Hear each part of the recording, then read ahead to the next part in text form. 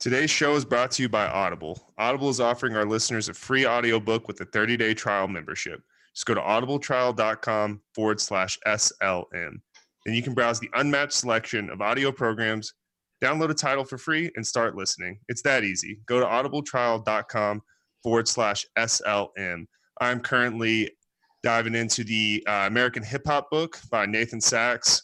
I'm listening to that on my way to work. It's been a lot of fun. So I encourage all of our listeners, go find something you're passionate about and see what Audible has on there. I guarantee you'll find something you like.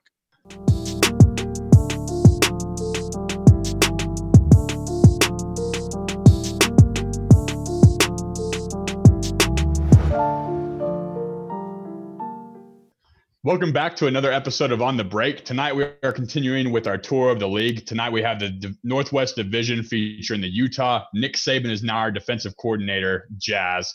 The Denver Fat Energizer Bunnies. Portland, our shooting guard looks like a 12-year-old with a Party City mustache, Blazers. The Minnesota, go ahead and Supermax Wiggins, Timberwolves. And the OKC, you can't give minutes to a pick swap, Sam Presti, Thunder. Tonight we have Josh in the studio here with Kyle Beats. What's up, man? What's up, man? I'm just gonna officially remove myself from any introduction ever because I'll never be able to live up to that. That is, how long did you work on that? Let's be honest. It took me longer to say it than I did write it because I tripped over so many words in that one, man. I'm like laughing my ass off while I'm writing these things, and then I know I'm just gonna botch them and say all kinds of weird stuff whenever I'm talking about them. But it was good. Not that long.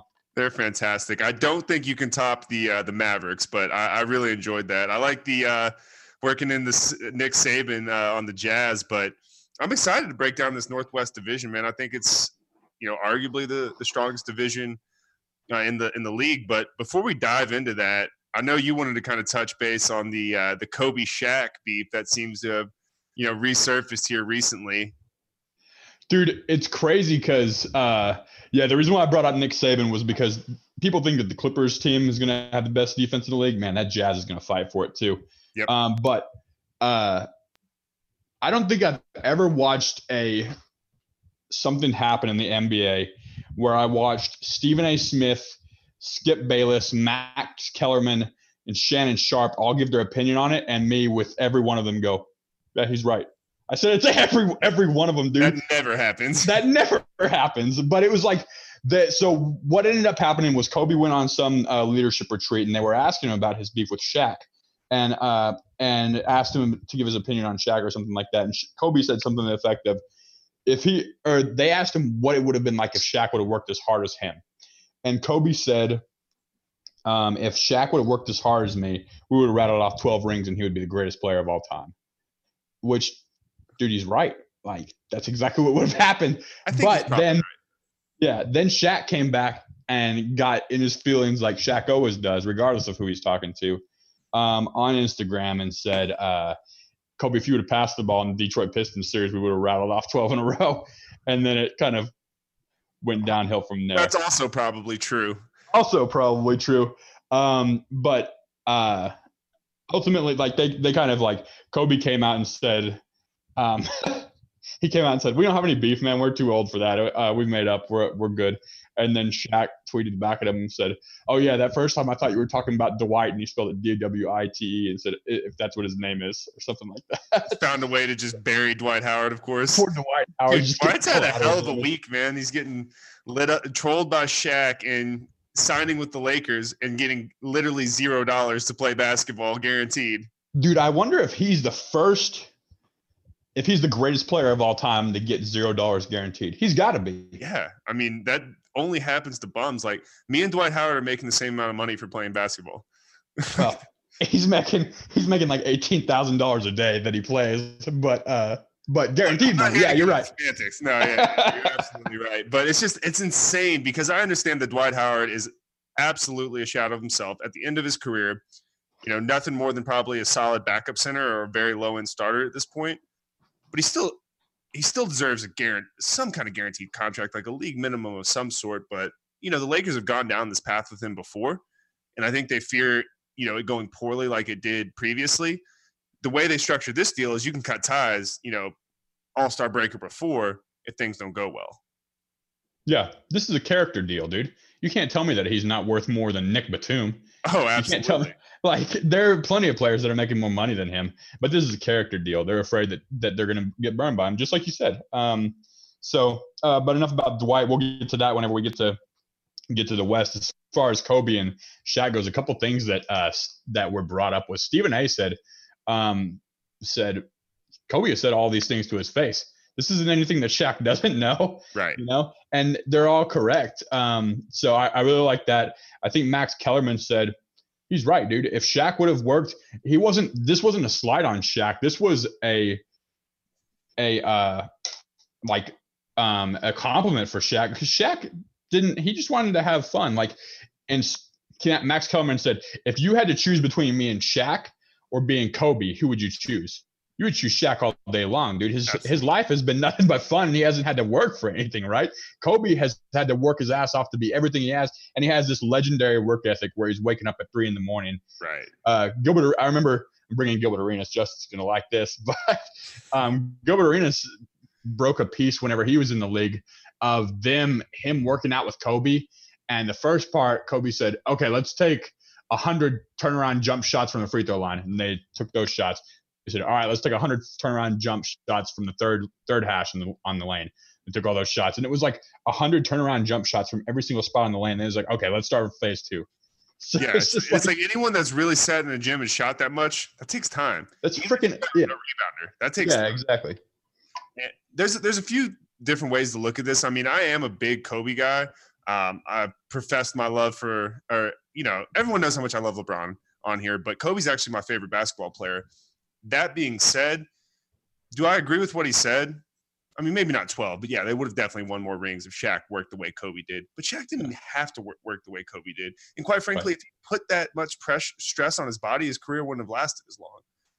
So there's a different kind of balance for a 325-pound guy. I understand what Kobe's saying, though, if he would have maybe taken care of his body from a diet standpoint, rested more, and just had that quote-unquote Mamba mindset. But that's what made Shaq, is that he could have fun, do Shazam, record a terrible rap album, and still be the best player in the world and just dominate everybody. Kobe wouldn't have won those rings without Shaq. Shaq might have won those rings without Kobe.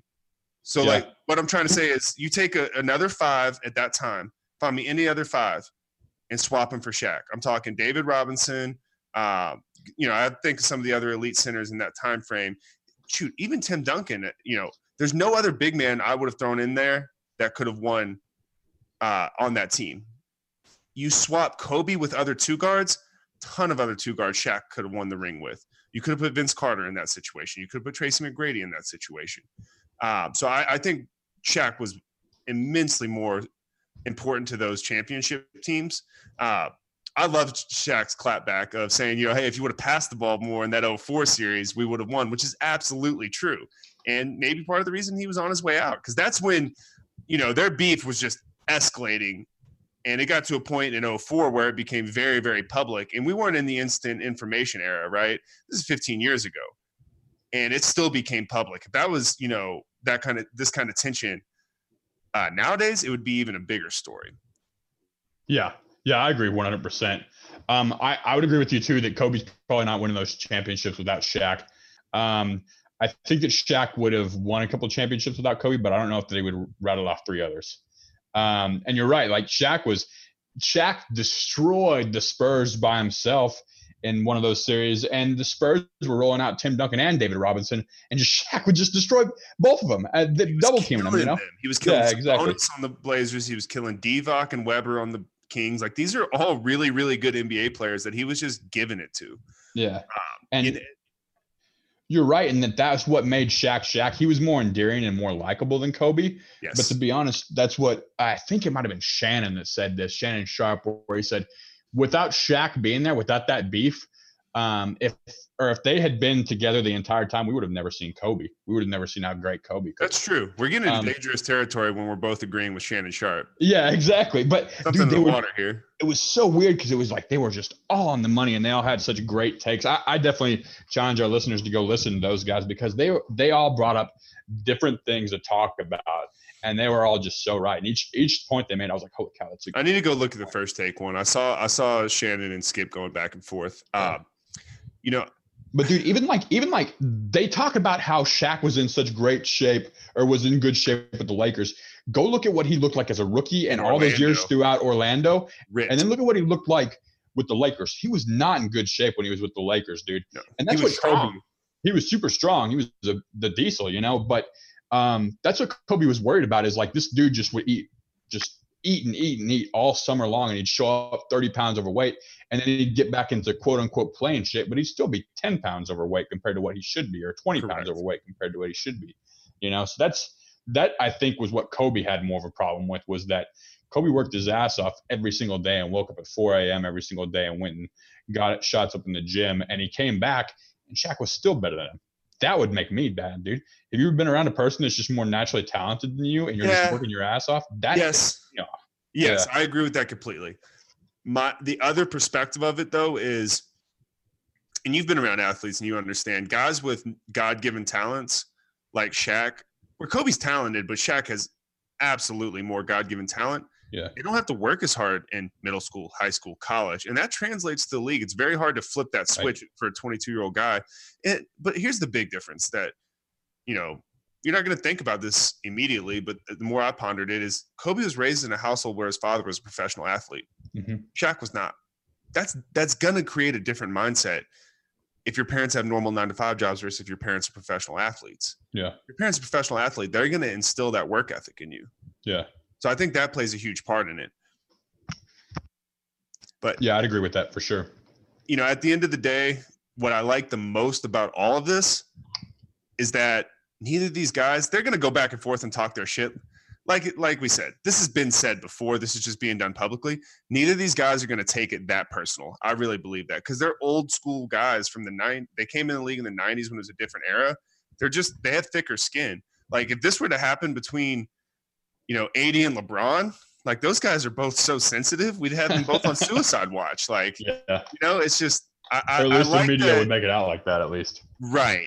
But I like that these guys can talk shit to one another and then still have respect for each other at the end of the day. At least I believe that. Maybe they don't, but I truly believe that they do. Yeah. And have you ever watched, if you've never watched the video where they come together and they talk about like their differences, ESPN did it. Dude, that's better I cried more in that than I did in Forrest Gump, dude. Like that was one of the best shows I've ever seen in my life. And like it just shows in there, you get a glimpse into the mind of these guys and how different they are, but how they both are so competitive and how you can be different in competitiveness. Like Shaq talked about when Kobe won his 5th ring and they interviewed Kobe at the end, they said, what does this mean to you, Kobe? And Kobe says, one more than Shaq. Like he was just blatant, just said it to the reporter's face. Shaq talked about it and said, oh, I was so pissed off, dude. I tore my house up, you know, like, but it wasn't like he didn't have the same drive that Kobe did to beat Shaq. Like Shaq was always in the spotlight. He never had that chip on his shoulder like Kobe did, you know, but then it still mattered as much to him whenever he lost because of it. Exactly what I was about to say. Well, very well said.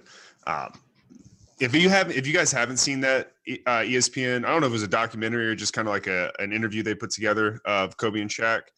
It's fantastic. I highly encourage you to go check that out.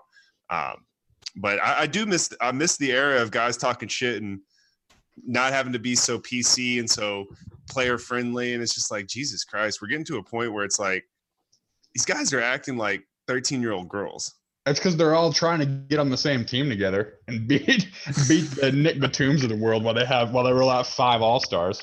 You know, it's just AAU with 8-figure salaries, man. Jeez, that is a good point. I have never thought about that. I wonder if this AAU culture has something to do with all these guys joining up when they get in the league. That's absolutely no doubt. Yeah. You ready to dive into this Northwest Division? Yeah, we've probably talked about Kobe and Shaq for long enough. So you want to start off? Let's start off at the bottom. Vegas we'll do the same thing we did last time. We'll talk about what Vegas has for an over-under number. We'll choose our over-unders and then talk about why that is. We can talk about where they're going to end up in the playoffs whenever they do. So Vegas has OKC Thunder sitting at 31. That's the bottom of this division, which we have just stated. I think that this is probably the strongest division in the league. What's your over-under on 31? Are you over or under that? Very, very tough number. I think the fact that Chris Paul and Gallinari on an expiring could get dealt is baked into that number, because with the way the roster is currently constructed, I think 31 is a really low number. So I think Vegas has baked that in there a little bit. I think their real number should be 34, 35. And because of that, because I don't know if any team's going to bite on a Chris Paul deal, I'm going to go over. I'm going to have them at about 35 wins this year. We've talked about SGA. We've talked about a few of the other young guys. Losing Jeremy Lamb hurts, but there's some players on this team I like that I don't think the casual fan is probably aware of. Yeah. I've heard people talk about OKC making the playoffs. Did you got to win 46 games this year to make the playoffs with the way the West is loaded? Yeah. Vegas is – I don't know if Vegas has ever been off by 15 games in the history of sports, man. So I don't have any chance of OKC making the playoffs.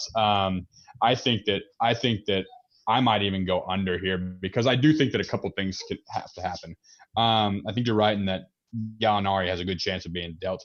Chris Paul is either going to come out and play out of his mind because he's trying to get dealt, and then he'll get dealt midway through the season, or he's going to not play at all, and then they're going to suck anyway. So I don't foresee the Thunder actually doing anything more than 31. I would say I'm going to put them at 30. Okay. So I'll mark you under. I like this because we actually have quite a few different thus far. It's 6 teams in, and we have quite a bit different. Yeah.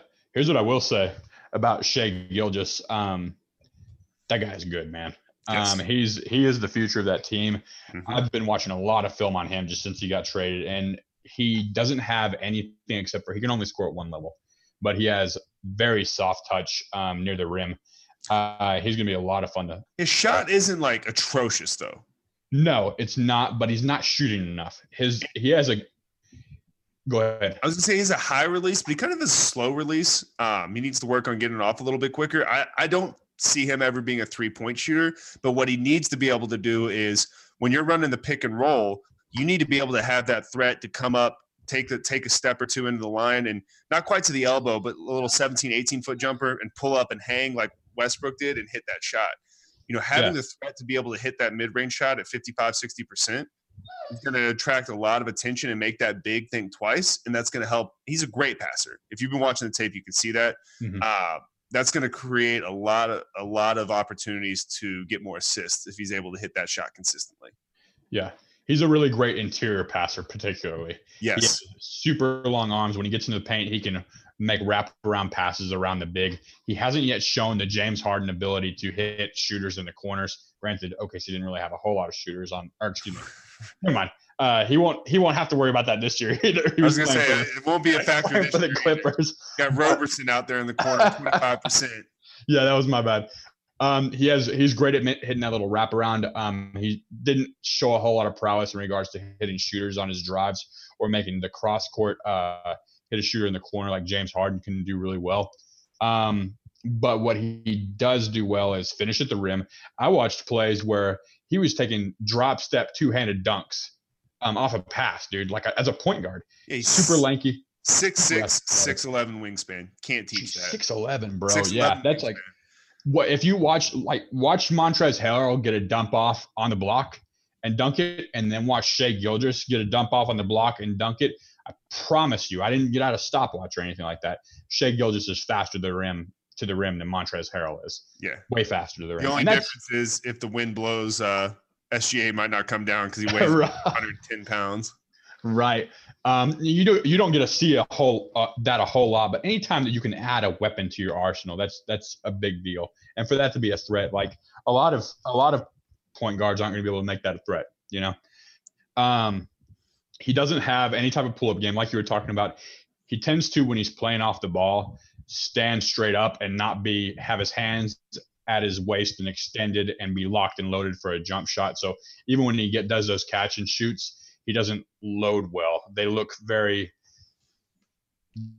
practice shooting-esque, where he catches the ball, then loads down and then shoots instead of being loaded before he catches the ball and releasing. Like if you watch JJ Redick or Klay Thompson. It's just too slow for an NBA guard. There's just no two ways around it. But I want to try to make my case for the 35 wins. But let's look at this roster. How do you see the starting lineup shaking out? Because SGA is a point guard, but I think you have to start him, right? I don't think that you're going to have. I don't think you're going to have an issue with starting him at the 2, except for that it's not going to spread the floor. Yeah, well, because he has is Andre Roberson or Terrence Ferguson spreading the floor? Terrence Ferguson might a little bit more this year, but not like not 35% maybe from 3 high end. So are they going to roll out CP3 and SGA as your guards, and then the wings you're going to go? Is Roberson healthy? I don't think that guy's ever going to be healthy again. Okay, so probably Terrence Ferguson at the 3, Gallinari at the 4, and then Adams at the 5, and you're bringing Schroeder and Nerlens as your 1-2 bench guys. Diallo, I think, is going to make a pretty big leap. I think. Yeah. So I could see him. I could see them being mediocre 8 people deep. You know what I'm saying? Like not good 8 people deep, but mediocre 8 people deep. Well, just because you got young guys. That's true. You do have a lot of young guys, but my argument for the 35 wins is you still have Chris Paul, most likely, and Chris Paul and SGA are going to be able to create looks for people. The question is who's going to score for them. I think the winner of all this, I mean, really, OKC and Sam Presti getting 7 first-round picks, they're going to realize in the long run was the best thing to happen to them. It's just they're going to have to suck for a few years. Getting 5 first-round picks for Paul George is one of the ultimate fleeces. That's like Herschel Walker, Ricky Williams level. Yeah, and if nothing else, Sam Presti the winner because people go, oh, he turned Paul George into 5 picks. When really you lost 2 superstars. You lost 4 superstars. Okay. So Sam Presti is the real super. Or the no excuse for the Harden stuff. KD was going to leave, but you traded a guy that just got 2 shoulder surgeries. Yeah, 5 first-round picks. And he has a rod in his leg. It's just, I don't know. I think that's a pretty good fleece. But I just believe that the ultimate beneficiary of this is Steven Adams. Because he's going to be more of a focal point to score. He's going to get more post looks and not feel the pressure to get a rebound and kick it to Russ. He's going to get a rebound and go right back up like he should. Yeah, he's not going to feel the pressure to give Russ his rebounds more so. He's going to average a double-double this year for the first time in his life. There is no freaking reason that Russell Westbrook has averaged 3 more rebounds per game over the last 3 seasons than Steven Adams, who's 6'11" or 7 foot, 275. Like, what the fuck is going on? Yeah, and you'll hear people go, oh, Russell's more athletic. He's more explosive. He gets up. Steven Adams is way better at positioning his body, and he weighs freaking 40 pounds more, and he's 10 inches taller. So you're exactly right. There's no reason whatsoever except for that he's giving his boards to Russ and still averaging 9 rebounds a game. So he'll average a double-double here. I'm guessing 15 and 10 at least, maybe 20 and 10 guy. Yeah, I like him to have a really big year and maybe sneak in as a Western Conference center in the All-Star team. But we'll see how that shakes out. So I went over, you went under. I like this team more than most, but I get the hesitance, and like I said, I do think there's a possibility that Gallinari and CP3 get dealt, and that happens. Yeah, they're probably going under. Yeah, they're excited. They're going to be exciting, dude. I feel excited to not be bounced in the first round.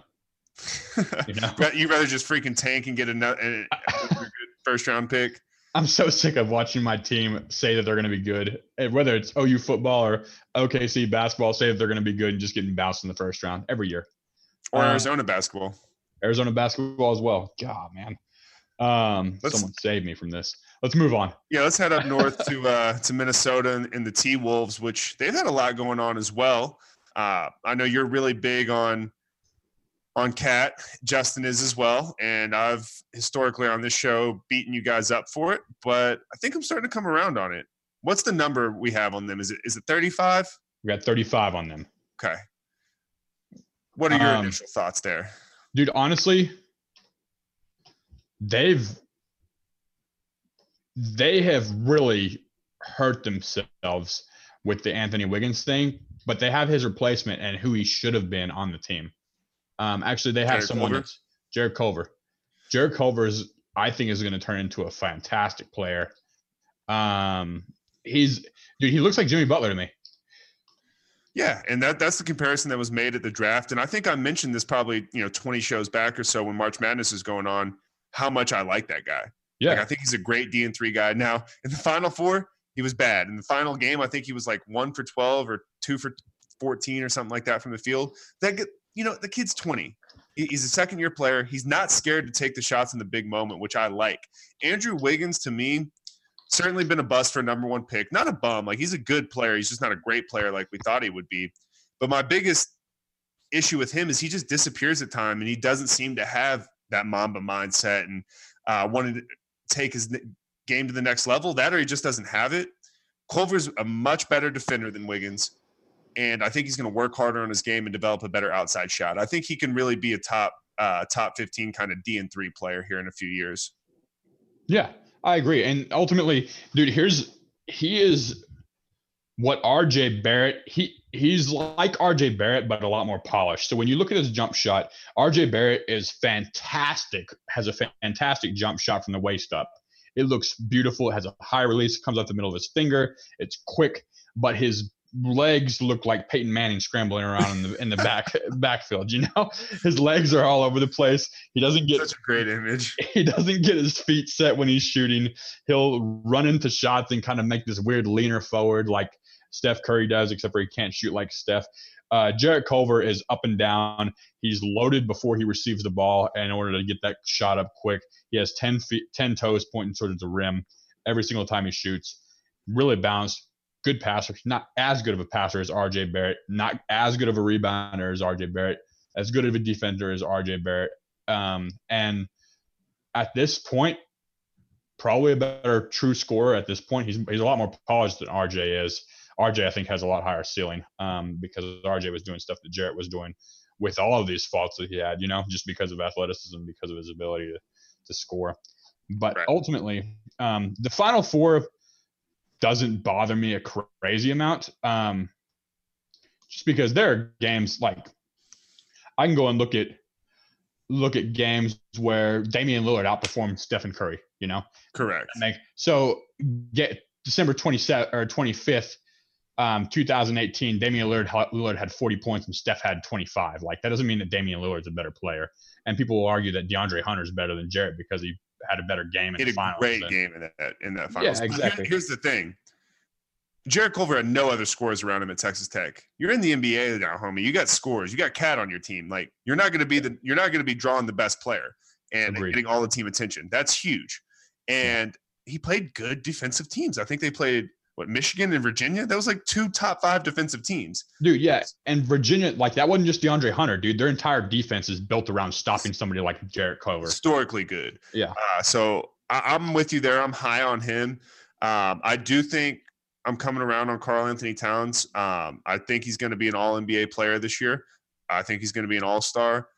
And I still don't think his ceiling is as high as you guys do. I don't think he's like an all-timer. And a lot of that comes from attitude. But you know what? He's 23. He'll turn 24 this year. So he's starting to kind of develop in the man he's going to be. He's been a kid this whole time. So I'm going to give him the benefit of the doubt. Still really like the starting lineup. You know, you'll probably roll out Teague at the point still, who's still a solid veteran point guard. He's a good player, dude. Yeah, he is. And I would put of non-all-star guards, I would put probably him and Connolly, and then there's one other that Schroeder's on that short list for me. Teague's on that list for me. Drew Holiday's on that list too. I would put them all pretty similar. Yeah, I like that. He's right in that group. But you roll, you know, Jeff Teague at the 1, Wiggins will be your 2. Looks like Robert Covington will probably be the 3, which is another great D&3 guy for Jarrett Culver to learn from. They're very similar body types. Well, Covington's 6'9". I didn't realize he's that tall. And then you're running Cat at the 5. I'm looking at this roster. God, Shabazz Napier, this is hilarious. I'm trying to figure out who you're going to run at the 4, though. I mean, you got Jordan Bell came over from Golden State. You know, I would start him at the 4, honestly. I think that's your best option. He's a good athlete. You don't really need buckets because you're getting it from other players. And he's going to get boards and play defense. Yeah, here's the issue that you're going to run into with him is he doesn't do anything great. There's nothing that he does great. He does everything well. And players that do everything well but nothing great, whenever you take them from a small role into a bigger usage rate, into a bigger role, more minutes, they tend to lose efficiency. And that's what those players that do things good and hustle really hard but don't do anything great tend to thrive on, is the fact that they have small bursts of efficiency that come in and help teams. So I think that we could see a pretty big loss in regards to how Jordan Bell plays this year. Yeah, I agree with that. And you obviously don't have nearly as much talent around you. Dude, I got a really good stat for you that I just looked through here because I was looking at this Minnesota roster. I'm like, only one of their players was born in the 80s. All their other players were born in the 1990s. I'm like, man, this is a really young team. Yeah. This entire division only has 8 players born in the 80s. Jeez. That's crazy looking at some of these birthdays. It's like Robert Covington. I feel bad about myself. Robert Covington has my exact same birthday. And I feel like that guy's like 5 years older than me. Yeah. It's so weird that we're like the same age as James Harden and Kyrie Irving. Like, it's just strange. Yeah, I don't know why I'm not a multi-millionaire yet. You're getting there, man. You just gotta work on those handles a little bit. Right. So I'm over the 35 on this team. I don't think they're a playoff team though, but I think they're 36 to 38 win team. It's hard for me to say under because there's so much talent on this team. Like, just looking at Karl Anthony Towns last year had a PER of 25. Pretty good. That's flipping good, dude. Historically fantastic. Like LeBron level is 30.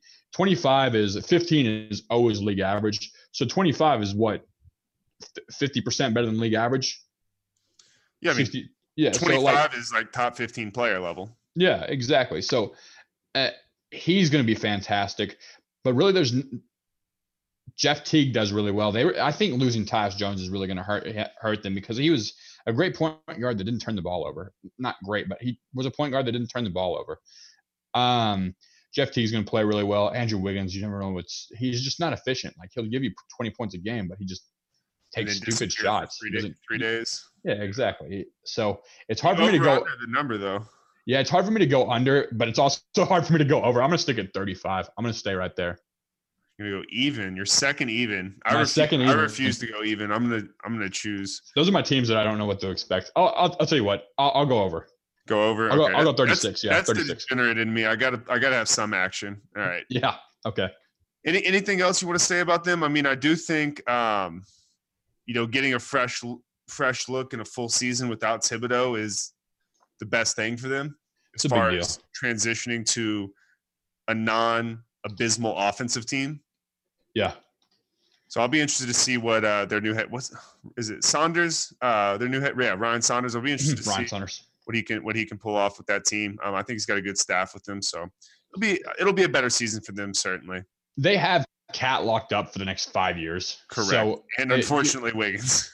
Yeah, that's also true. You've got to get in the lottery and start picking up people. You got to hope that you hit on Culver. You got to get in the lottery and start picking up people. If you can't make the playoffs this year, you got to tank. Okay. Yeah. And to be honest with you, I haven't seen. I was going to say, and to be honest with you, this is something that I think you'll like is that I haven't seen enough from Karl Anthony Towns to feel like he's going to get pissed if you tank. I feel like he'll be like, yeah, whatever. As long as he gets his and he's having fun, I think it won't be an issue. Yeah, exactly. So like if you tank with Kobe on the team, like it's not looking good. It's not. He's going to ask for a trade, but I don't see that out of this guy. No, I don't either, and that's part of the reason I feel the way I do. That's fair. I can understand that. So let's take a quick second here to get a break from our sponsors. Or let's take a break to get a reading from our sponsors. We're really excited about bringing these guys to you, so we'll take a quick break. Okay.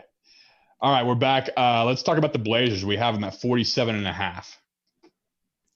That's a good number. I mean, obviously Vegas is pretty on point with all of these. You said it a minute ago. How many games do you think it's going to take to win?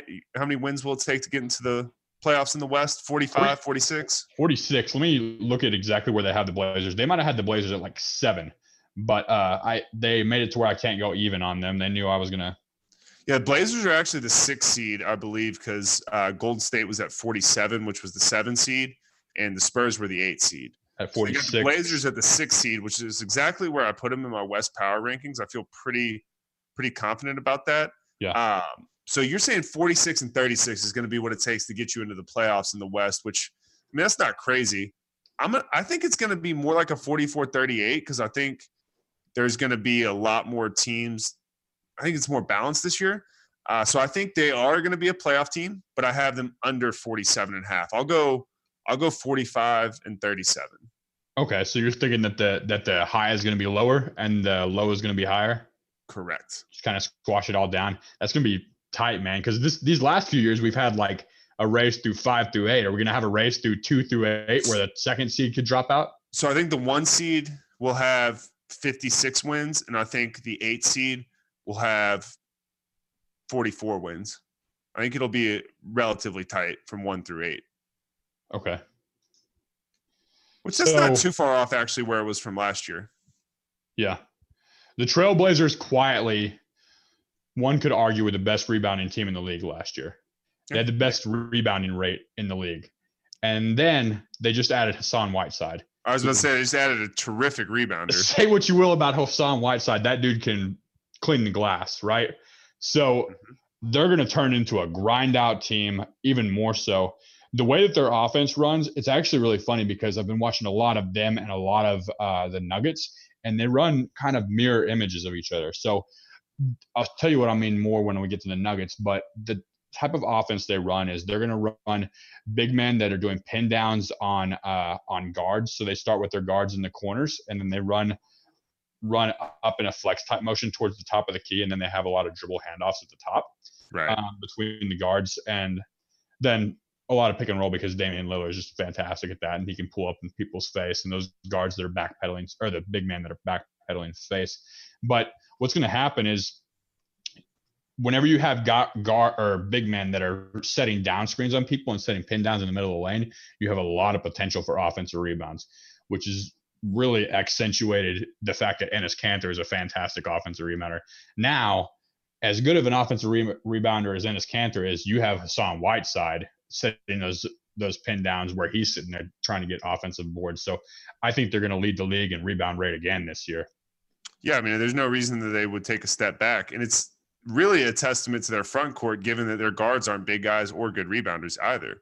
Yeah. So I'm very tired of this team, to be quite honest. Even though I know they made the Western Conference Finals this year, I think they were a beneficiary of an easy road there. This is pretty much, to me, what the Grizzlies were like 5 to 6 years ago, where you have Zebo, Gasol, Tayshaun Prince in the twilight. You have Conley, maybe not with the way the roster is structured in terms of personnel and the type of players they are, but they're just hanging around in that like 3 to 8 seed, and they're not going to win a championship with this roster, right? I think that's clear. Yeah, and I don't think they're even a player away. They may be a superstar away, but I think they're a few players away. I like the Whiteside signing to have him run your 5 until Nurkic comes back. I believe he's expiring, so you can move him at the trade deadline. So I get the strategy there. But I mean, just look at the roster. Like they lost Aminu, bring in Kent Bazemore, pretty much a even swap. You bring in Pau Gasol, you keep Rodney Hood. I mean, just looking at the roster, I'm like, this just looks like another 6 seed to me. And they're a fun team to watch. I like Dame a lot. I think he is probably a top 10 to 12 player. And arguably, I think he's probably the second best point guard in the league. I can take an argument for that. I'm calling Harden a 2. Okay. So I would take Steph 1, and I would take Dame 2, Kyrie 3, and Russ 4. Okay. I'm taking Ben Simmons first, and then Steph. I'm just playing with you. I was like, dude, don't ruin. We have a great episode going right now. Don't ruin it. Do that for you. Yeah, I agree, dude. The worst place in the league that you can be is 6, 7, and 8 seed. Yes. It's the worst place in the league you can be. Yep. And that's where they've for the past 3 years they've been the 3 seed, I think. I know at least for the past 2. Yeah, they got swept as the 3 seed 2 years ago. Yeah. So it's like, are you really a 3 seed if you're getting swept by the 6 seed? I don't think you're really a 3 seed. You're probably a good regular season team. But there's not much that Lillard can do to elevate his game beyond what he has right now. What do you do? I don't think he needs to be able to shoot from half court. I don't think he needs to elevate his game. Dude's averaging 25 points a game the last 6 seasons. McCollum, it's hard to say he needs to elevate his game because we're talking about a kid from Lehigh that is wildly exceeded all expectations by a mile. He would need to turn into a top 20 player because right now he's a top 30, top 35 in my opinion. That dude's 6'2" and weighs less than Shai Gilgeous and is playing the shooting guard, where Klay Thompson's 6'6". Like, how can you say that guy can elevate his game? He can't. Like, he's playing out of his mind for who he is. You know who has to elevate their game is Nurkic needs to come back and be a better version of himself, but they need guys like Rodney Hood to be able to get 15 points in a quarter. coming off the bench when they need that. And the guy I think can elevate his game is Zach Collins. Yeah, he'll get better. 21. But is that 22? But is that something that will take you to the next level? Is Zach Collins, because that dude's not going to be an all-star? I don't think so. But he dude, if he can become that's not going to take them to a championship. It's going to take another really good player. But that's the type of things they need to happen in addition to a better acquisition. Here's the real question: can you win without an elite wing in this league? An elite two-way wing? No, I don't. Not right now. There's too much talent at that position. They need to trade either CJ or Dame. They can't trade Dame. They just gave that's what I was about to say. Whatever. That's what I was about to say. Is you have to trade CJ for an elite wing if you want to win a championship. You can't go against Paul George, Kawhi Leonard, and then turn around and play the next series against LeBron James and Danny Green, who can lock down freaking people like crazy, and then turn around the next series and play against Klay Thompson, who can lock CJ McCollum down. You can't do it with two guys in the backfield or in the backcourt that are defensive liabilities.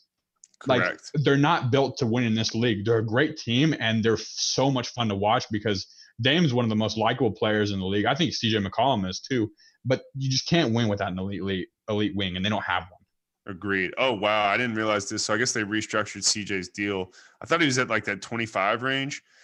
Next, he has 5 years left on his deal at 27, which I'm okay with that number. But 27, 35s. 29, 30, 33, 35. Yeah, so those 5 years down the road, the guy he'll be 28 in a few weeks. Yeah.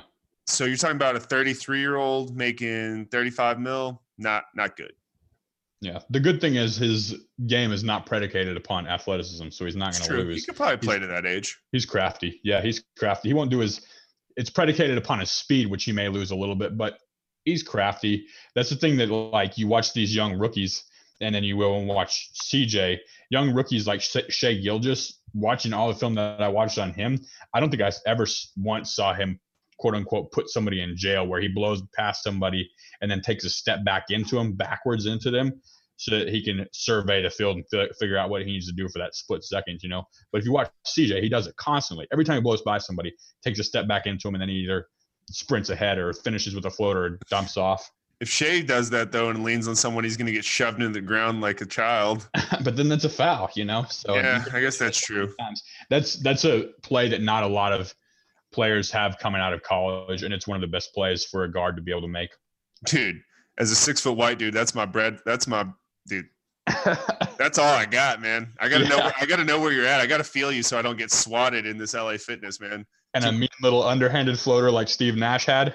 Too much pride, man. I just did too many biceps. I can't take a jump shot. So I'm just gonna offensive foul the hell out of you till I get a rec league below the basket type of layup. But so I've played with people like that.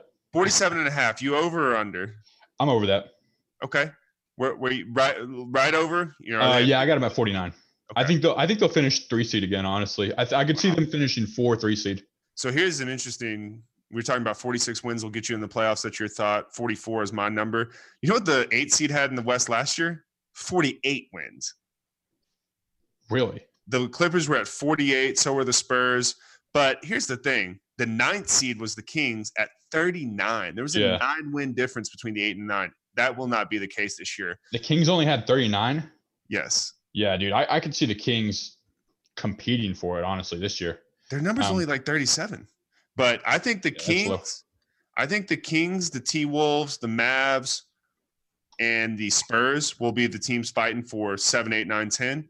And I think that, like, the difference between 7 and 10 this year wins was 11, and it was 9 between 8 and 9. That's the crazier number. Yeah. It's going to be much tighter. Portland won 53 games last year to get the 3 seed, though. So I'd be interested to see if 49 will get them to the 3 seed. But you're over that, which I'm loving this because we have quite a few different here. Dude, it's so nowadays it's all about consistency because the days are gone when you could go against a team and not have to worry about one dude dropping 60 on you. Like everybody in the league has a person that'll drop 50 on you any given night. Like Devin Booker will do it. Yeah. 70. Yeah. So it's just any given night, anybody can beat anybody if they're having an off game. It's getting more and more like the NFL because there's so much talent in the league. Yeah, there's definitely more parity. Except these superstars keep teaming up, and that kind of dissolves some of that. There's parity except for one team in the league that has all the superstars on it. Right. Let me ask you this before we transition over to the Nuggets, which is our next team. If the Blazers have a disappointing season, which I don't really know how I would characterize that, I would say, I guess, getting bounced maybe in the second round, or more importantly, just getting bounced in a fashion in which they have the last 2 years, because their bounces the last 2 years have both been sweeps. Granted, dude, honestly, it's the Warriors, I get it, but getting swept by the Pelicans is terrible. Yeah, that was horrible. That was getting swept by one player. My question, though, is Terry Stotts out if they get swept? Dude, honestly, I don't know. They have shown way more loyalty to him than I would have. I would have watched him 3 years in a row and go, dude, why can't you make adjustments when your team is worse than the other player or than the other team and at least pick up one win? Because he did that 3 years in a row, dude. We watched him get swept, like you said, 3 years in a row, regardless of whether it was the Warriors, the Pelicans, or whoever it was. He doesn't make adjustments. We watched them do the same thing night in and night out. He was having Cantor do a back and under against Steph Curry. It's like, Jesus Christ, dude. Can't guard anyone. Why are you subjecting him to Steph Curry? Why are you doing a back and under against the greatest shooter, not even a contest in the history of the league? Like, whenever you drop your player, he's going to knock down threes all night on you. And they lost the first game because of that, because Stott said, yeah, let's run that. And the thing is, and he stuck with it the whole game. Twice, right. And you just don't make a change. It's like, what the fuck is going on here? Yeah, exactly. Don't you think Terry Stotts, though, or just amongst, I would say even casual fans and people that know the sport, he's regarded as a top 10 coach. And I even put him in that category. But I'm starting to realize I don't think he is. I think I've just been fucking convinced that he is. Yeah, because they finish every single year with the 3 seed, and you go, this team doesn't have anybody on except for Damian Lillard, and what's this little 6'2" guy doing here? Yeah, it must be Terry Stotts, but maybe it's just that Dame's really freaking good, and CJ McCollum's a lot better than people think, and they have a great home court. Right, that's a big thing, is that they have a great home court. There are also coaches that just can't make adjustments, and if there are coaches that can beat somebody in one game, and there are coaches that just get out-coached in a 7-game series because you're seeing the same player every single night. Yeah, so Terry Stotts is not a series coach. Yeah, exactly. Look at what the Warriors looked like before Steve Kerr was there. They lost in the playoffs, and they got just trounced with Mark Jackson at the helm. But Steve Kerr came in and revamped the offense, and he makes the right adjustments, dude. That's why the Warriors come out and just beat the shit out of people in the third quarter every single game. He makes some of the best adjustments. Yeah, they're the best third quarter team like ever in the playoffs. Yeah, and it's not like – so some people will come out and say, well, Stott spent the entire year teaching them an offense, or Stott spent the entire year teaching them a defense. That's why you have to have wrinkles in your offense or wrinkles in your defense so that you can say, okay, that flex screen isn't working. You need to hit this guy a little bit sooner. You need to be able to look at what Draymond is doing. He's stepping over whenever you hit that pick and roll too fast. Just whip one to the corner and make him honest, But Stott doesn't make those adjustments. So they have been more keyed in and more loyal to Stotts than I would have been. I said this at the end of last year. I said, I would have him walk into my office and I would say, you need to convince me right now why we should keep you around for another year, or what you're going to do to make us win next year. Because what's the point of not winning championships? Like revenue? Are you, is that what you want? Just revenue? So is this a long-winded way of saying, yes, Terry Stotts is out if he gets swept in the playoffs? I'm going to continue. Last year, I said in the early in the playoffs, I said Nick Nurse is a better coach than Terry Stotts. And I crucified you for that. Dude, everybody did. Everybody was like, are you crazy? I 100% believe it, dude. I watched Nick Nurse out-coach every coach that he played against in the entire series or in the entire playoffs. Nick Nurse is a better coach than Terry Stotts. It's not even close. And that was Nick Nurse's first year. Wow. Yep. So I'm with you, man. It's a big year for the Blazers. Both stars aging and with Terry Stotts' job on the line, quite frankly. All right, let's take a quick break to hear from our sponsors. Today's show is brought to you by Audible. Audible is offering our listeners a free Audible audiobook with 30-day trial membership. Just go to audibletrial.com/SLM. That's audibletrial.com/SLM. You can browse the unmatched selection of audiobooks. You can download a title for free and start listening. It's really that easy. I currently am working on Sherlock Holmes, so maybe we could start a book club or something. But go to audibletrial.com/SLM, as in Sensibly Loud Media, and get started now. Let's transition. Go back east a little bit to the mountains and Denver. Man, big year for them. You know, they're a number 2 seed last year, which I don't think anyone. I knew we all thought they'd be pretty good, but I don't think anyone expected them to be the 2 seed. Yeah, their number is 52 this year, which is less wins than they had last year. So similarly to my thought with the Rockets, whose number was 52, which is less wins they had last year, I'm going over on this one as well. Interestingly, I believe that Bleacher Report had the Nuggets on top of the Rockets, so they'd see them actually, or not Bleacher Report, but Vegas had Nuggets on top of the Rockets, correct? Are you looking at it right now? Yeah, they're both at 52 wins. I guess they think that the Nuggets are going to go 2-1 because they play each other 3 times. Yeah, exactly. So this team is, I don't think. So they picked up Jeremy Grant, who shot 39% from the 3-point line last year. Really big deal. Here is the reason why I'm confused as to what they're doing. None of the bigs on their team can't pass. Plumlee is a fantastic passer. Mm-hmm. Paul Millsap is a fantastic passer, and then they got Nikola Jokic out there. And the reason why I compared their offense to the Blazers is because the Blazers have dribble into the corner and having the big set pin downs on the baseline.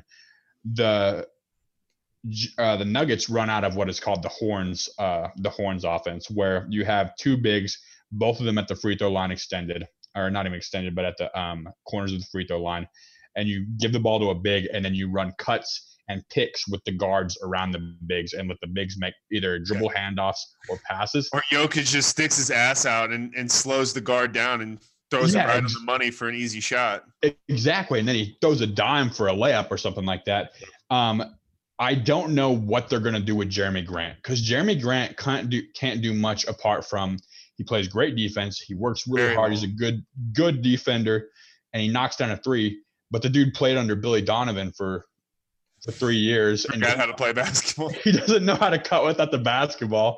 He doesn't know how to dribble. He doesn't know how to do anything besides catch a 3 and shoot it and play defense. And that's not what the Nuggets are. They're not a catch and shoot team. They're a constantly moving around team. So we might not see Jeremy Grant get a whole lot of playing time at the beginning of the year before Malone gets that fixed. Malone's a top 10 coach, really by the way. Good coach. I was going to say, I don't think Jeremy Grant has to start at the beginning of the season. I think they can slowly integrate him into this offense, and I think it's going to take time, like anything, going to a new team, especially a good team that you're new to. But I think they'll work him into the roster well. You know, I think you run the same starting lineup out there as last year with Gary Harris and Jamal Murray as your guards, which I like a lot. Jamal Murray got the big payday, so it's one of those. He deserved it too. He deserved it, absolutely. His ceiling is extremely high. You know, the kid's 22. You got to ask yourself, though, is that payday going to motivate him to continue to be a better player?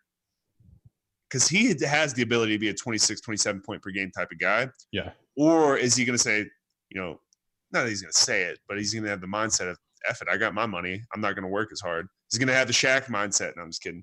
Sorry, go ahead. I was going to say, what are your thoughts there? I think he's going to elevate his game. That's just my opinion, but I've heard mixed reviews there. It's rare. So this guy's usage rate has gone up 10% every single year. Whenever he came in the league, it was about 21%. Then he went up to 22, and last year it went up to a true 20%, 24.1. He has done that and bettered his assist to turnover ratio and his assist ratio every single year, and that's rare. He's bettered his efficiency every single year. That's why you max him, is because he's gotten better with the bigger and bigger roles that he's taken on. Right. It's like Ben Simmons too, where it's like you're maxing these guys early, but it may be at a discount and look like a great deal 3 to 4 years down the road. Right, exactly. Because the reason why these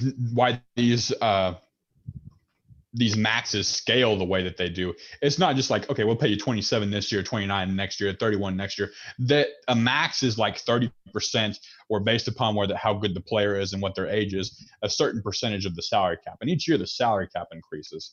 It's like when we get an inflation adjustment, it's just hundreds instead of millions. Right, exactly. So in 5 years, whenever Steph Curry is making $36 million, it's still taking up the same percentage of their cap. But it just looks a lot more than what it is now. Now that doesn't mean that some of those guys aren't overpaid, like right. Chris Paul, but ultimately, those scalable ones, I want everybody to understand that they are scaling to the max, and they don't take up any more percentage than what they're taking up now. Correct. But I would have, if there was a person that definitely deserved a max and that will get better as you increase his workload because he's done it previously, it's Jamal Murray for me. Andrew Wiggins, as they increased his workload, he didn't really get any better. He didn't really get any more efficient. They just saw this guy has crazy amounts of potential and then maxed him. Right. To be honest with you, Ben Simmons had stayed about the same as far as scaling goes. They didn't really increase his workload or anything like that. I would have given one more year. Money aside, because I do think they got a little bit better by maxing him early. I would have liked to have scaled him a little bit more and seen a little bit more of whether he got more efficient. I like hearing you say that, and I agree with that. I think at the end of the day, he'll probably be worth the money. It was just a little premature. Real quick though, Jamal Murray or Ben Simmons? Who you like more? Ben Simmons. Okay. There's not a whole lot of young people that I like more than Ben Simmons. I might actually like Jamal Murray. I think he's got a little bit of. I'm going to call him efficient Iverson, because I think he can take over. He is going to naturally be a volume scorer, but maybe just at slightly better percentages. Some of that comes from he has the best passing big man in the league. Maybe the best passing big man that we've ever seen. And before I go on my man crush on Jokic, I do want to talk about a pretty big deal of them getting Michael Porter back. You know, Michael Porter's a 6'10", 6'11" kid that, went to Missouri, played 3 or 4 games. He was the number 1 player coming out of high school. There's a lot of hype around this kid. He would have been the number that's a really loaded draft, but he would have been a top 4 or 5 draft pick, and he went 14, I believe. Before he got injured, he was the consensus number 1. Right. Him and Ayton were neck and neck. But they're serious injuries. It is very severe back injuries to his disc, to his lumbar. And, walking down the stairs, I'll never forget my dad pointing out, walking down the stairs at the draft, it was like, the guy looked decrepit, man. He looked like he needed a cane at 19. It's like, what the fuck? You texted me that, and I was like, geez, yeah. But Bill Simmons still think he has a chance to be a good player. Yeah. Bill Simmons had a great line about that one time. He was watching Kevin Durant and Greg Oden get drafted back-to-back, and he said that Kevin Durant floated and Greg Oden did not. And the great ones always float whenever they walk. And that is concerning to me about Michael Porter, regardless of whether it's allegorical or not. I think there is something to that because there's something about athleticism that you can just see in people, Good thing, though, is Greg Oden weighs like 290 pounds and Michael Porter Jr. is like 210. So yeah. It's not going to be a weight issue. It's going to be, can he get that body right? And he's had a lot of time off. So I'm confident that he can have an impactful role this year, whether it's as a 6th man or whatever it may be. He could certainly develop into a starter. I sure hope so, man. I don't care whether you're a fan of that guy or not. Like, to see a kid get their dream taken from him because of injuries, that's tough.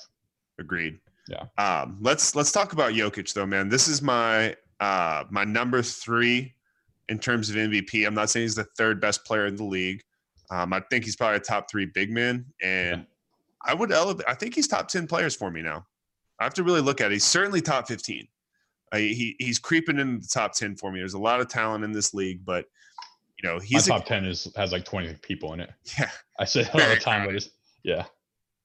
I've never been so high on a player that can only average like 20, 21 points. I kind of think that's the ceiling for points. He might get to like 23, but he does it super, super efficiently. And it's a joy watching him play. He's so unselfish, such a non-typical NBA star for this era. And he just drops dimes that you do not expect 7-foot European dudes with 30 letters in their name to do. He's also great at seeing the pass before it needs to happen, or passing to the guy that needs to make the pass and trusting his teammates. It's cerebral. It's unteachable. Yeah, exactly. So, like, if I know that there's a guy cutting to the rim that I see is wide open, but I don't have an angle, he'll make the pass to the corner so that guy can make the pass.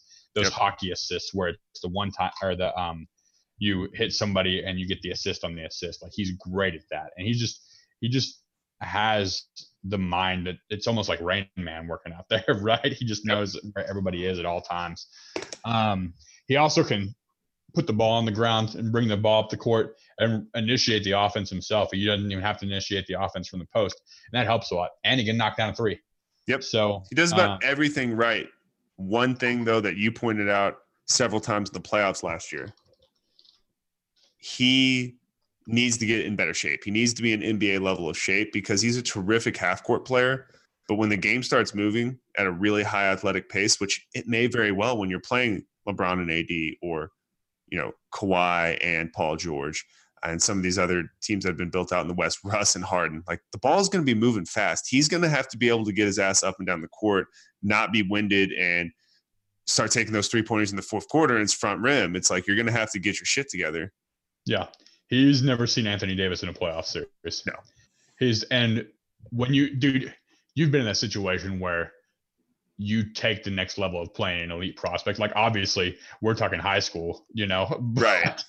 But when you go from one player and then you play against somebody that's elite, it's a night and day difference from what was previous. Somebody that is better than you.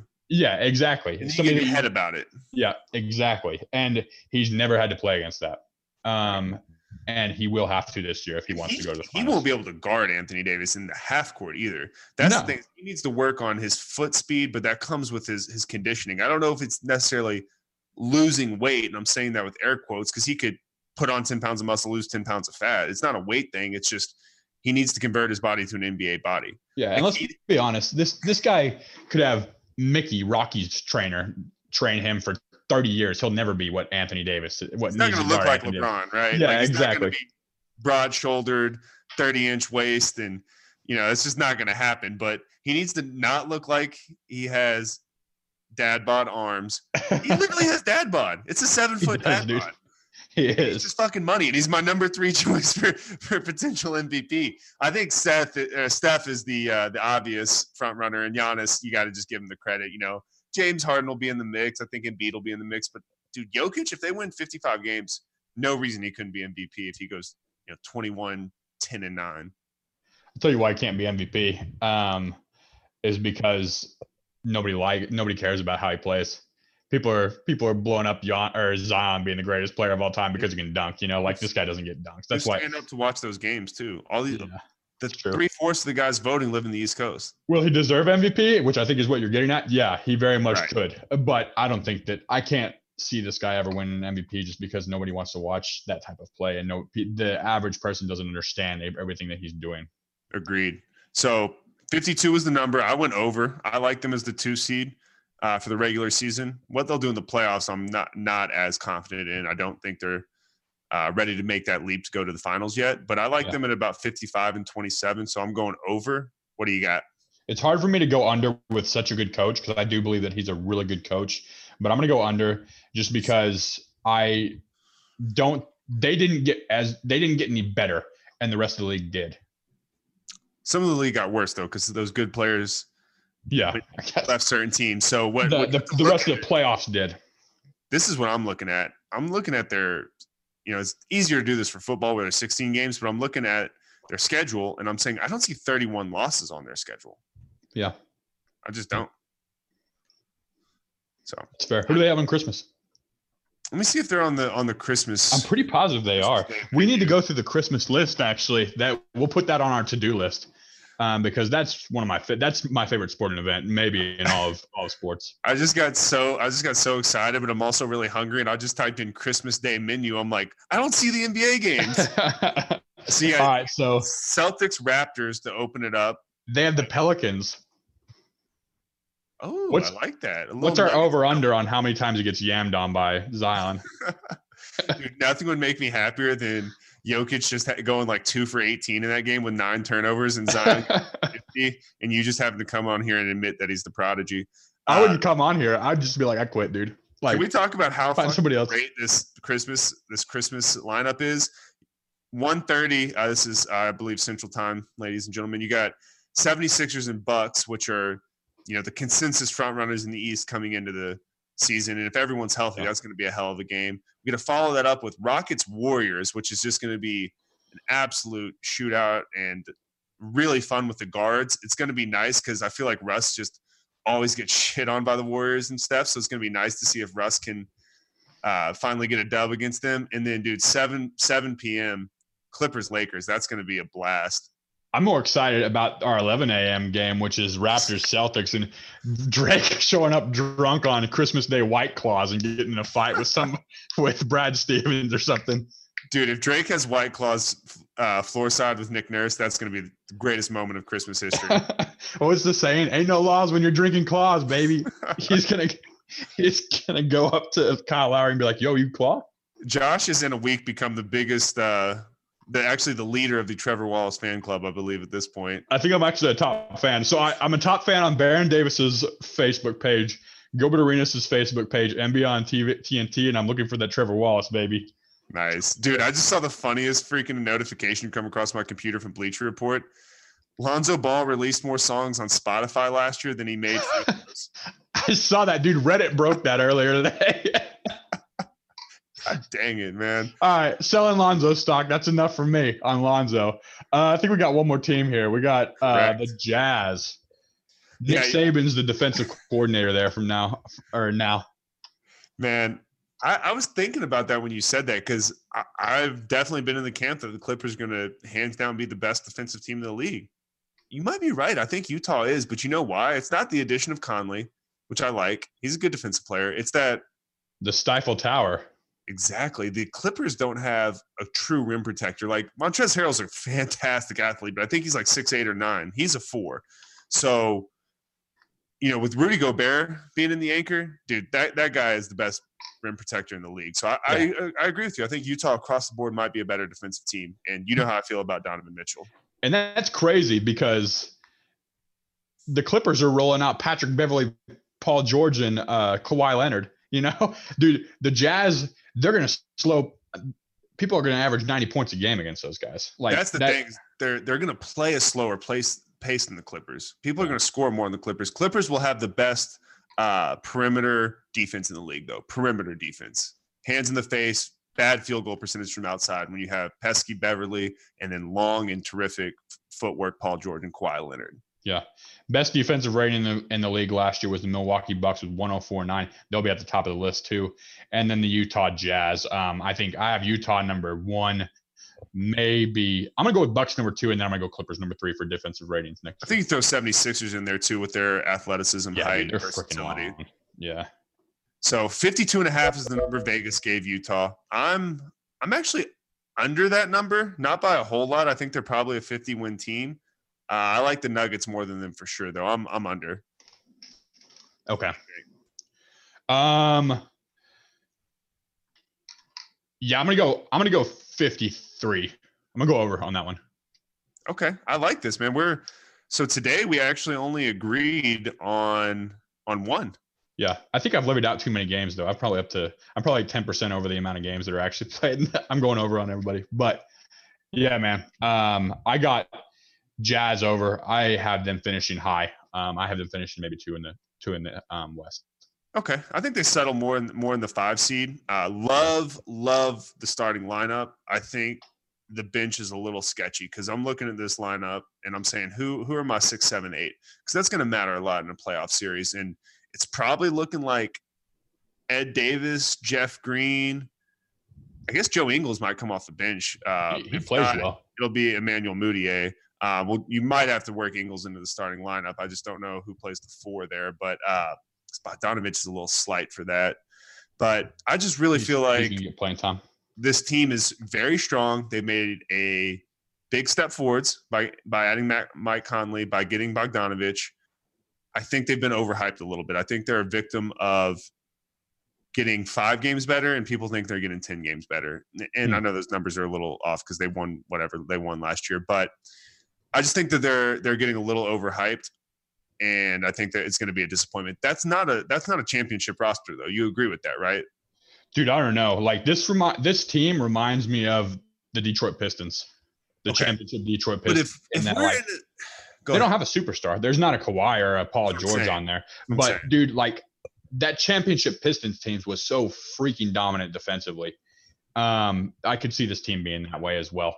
But yeah, the big issue is, do you trust Donovan Mitchell to go get you a bucket with 12 seconds left? And I think he's a superstar. I just don't know if I trust him that much yet. And you don't have the second scorer is the bigger issue, because if Donovan goes off and you shut him down, it's like, I'm not trying to see Mike Conley or Bogdanovich ISO in a playoff game. Right. And as good as they are defensively, the Bucks might be just as good defensively, but oh shit, you got Giannis, you got Middleton, you got guys that can ISO and get buckets. Right. That's why I don't see any way, shape, or form they hoist the trophy up at the end of the year. I think the only possible teams that could come out of the West are Houston, Denver, or the LA teams. Okay, I thought you were going to leave. I thought you were just going to say the Clippers. I'm not going to disrespect LeBron like that, even though Justin and I talked about this on Perpetually Correct. Everything has to go right for that team. Yeah. And it doesn't matter who comes out of the West anyways, because the Bucks are going to sweep whatever team it is. Yeah, figured you go that way, but it's a big season for Utah. I think this is the most expectations they've had since those Darren Williams, Carlos Boozer teams where they were really competing. So we'll see how it goes. I think that they're gonna fall short, but it'll be exciting. They're gonna be another team that's in the mix.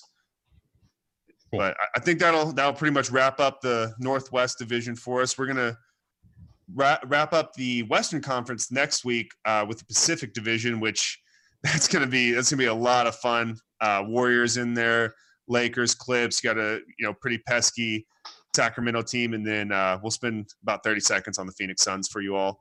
I know you can wait. But we'll be bringing that to you guys within the next week or so. Josh, always good to talk to you, man. Yeah, it's been a pleasure. See you, man. Later, dude.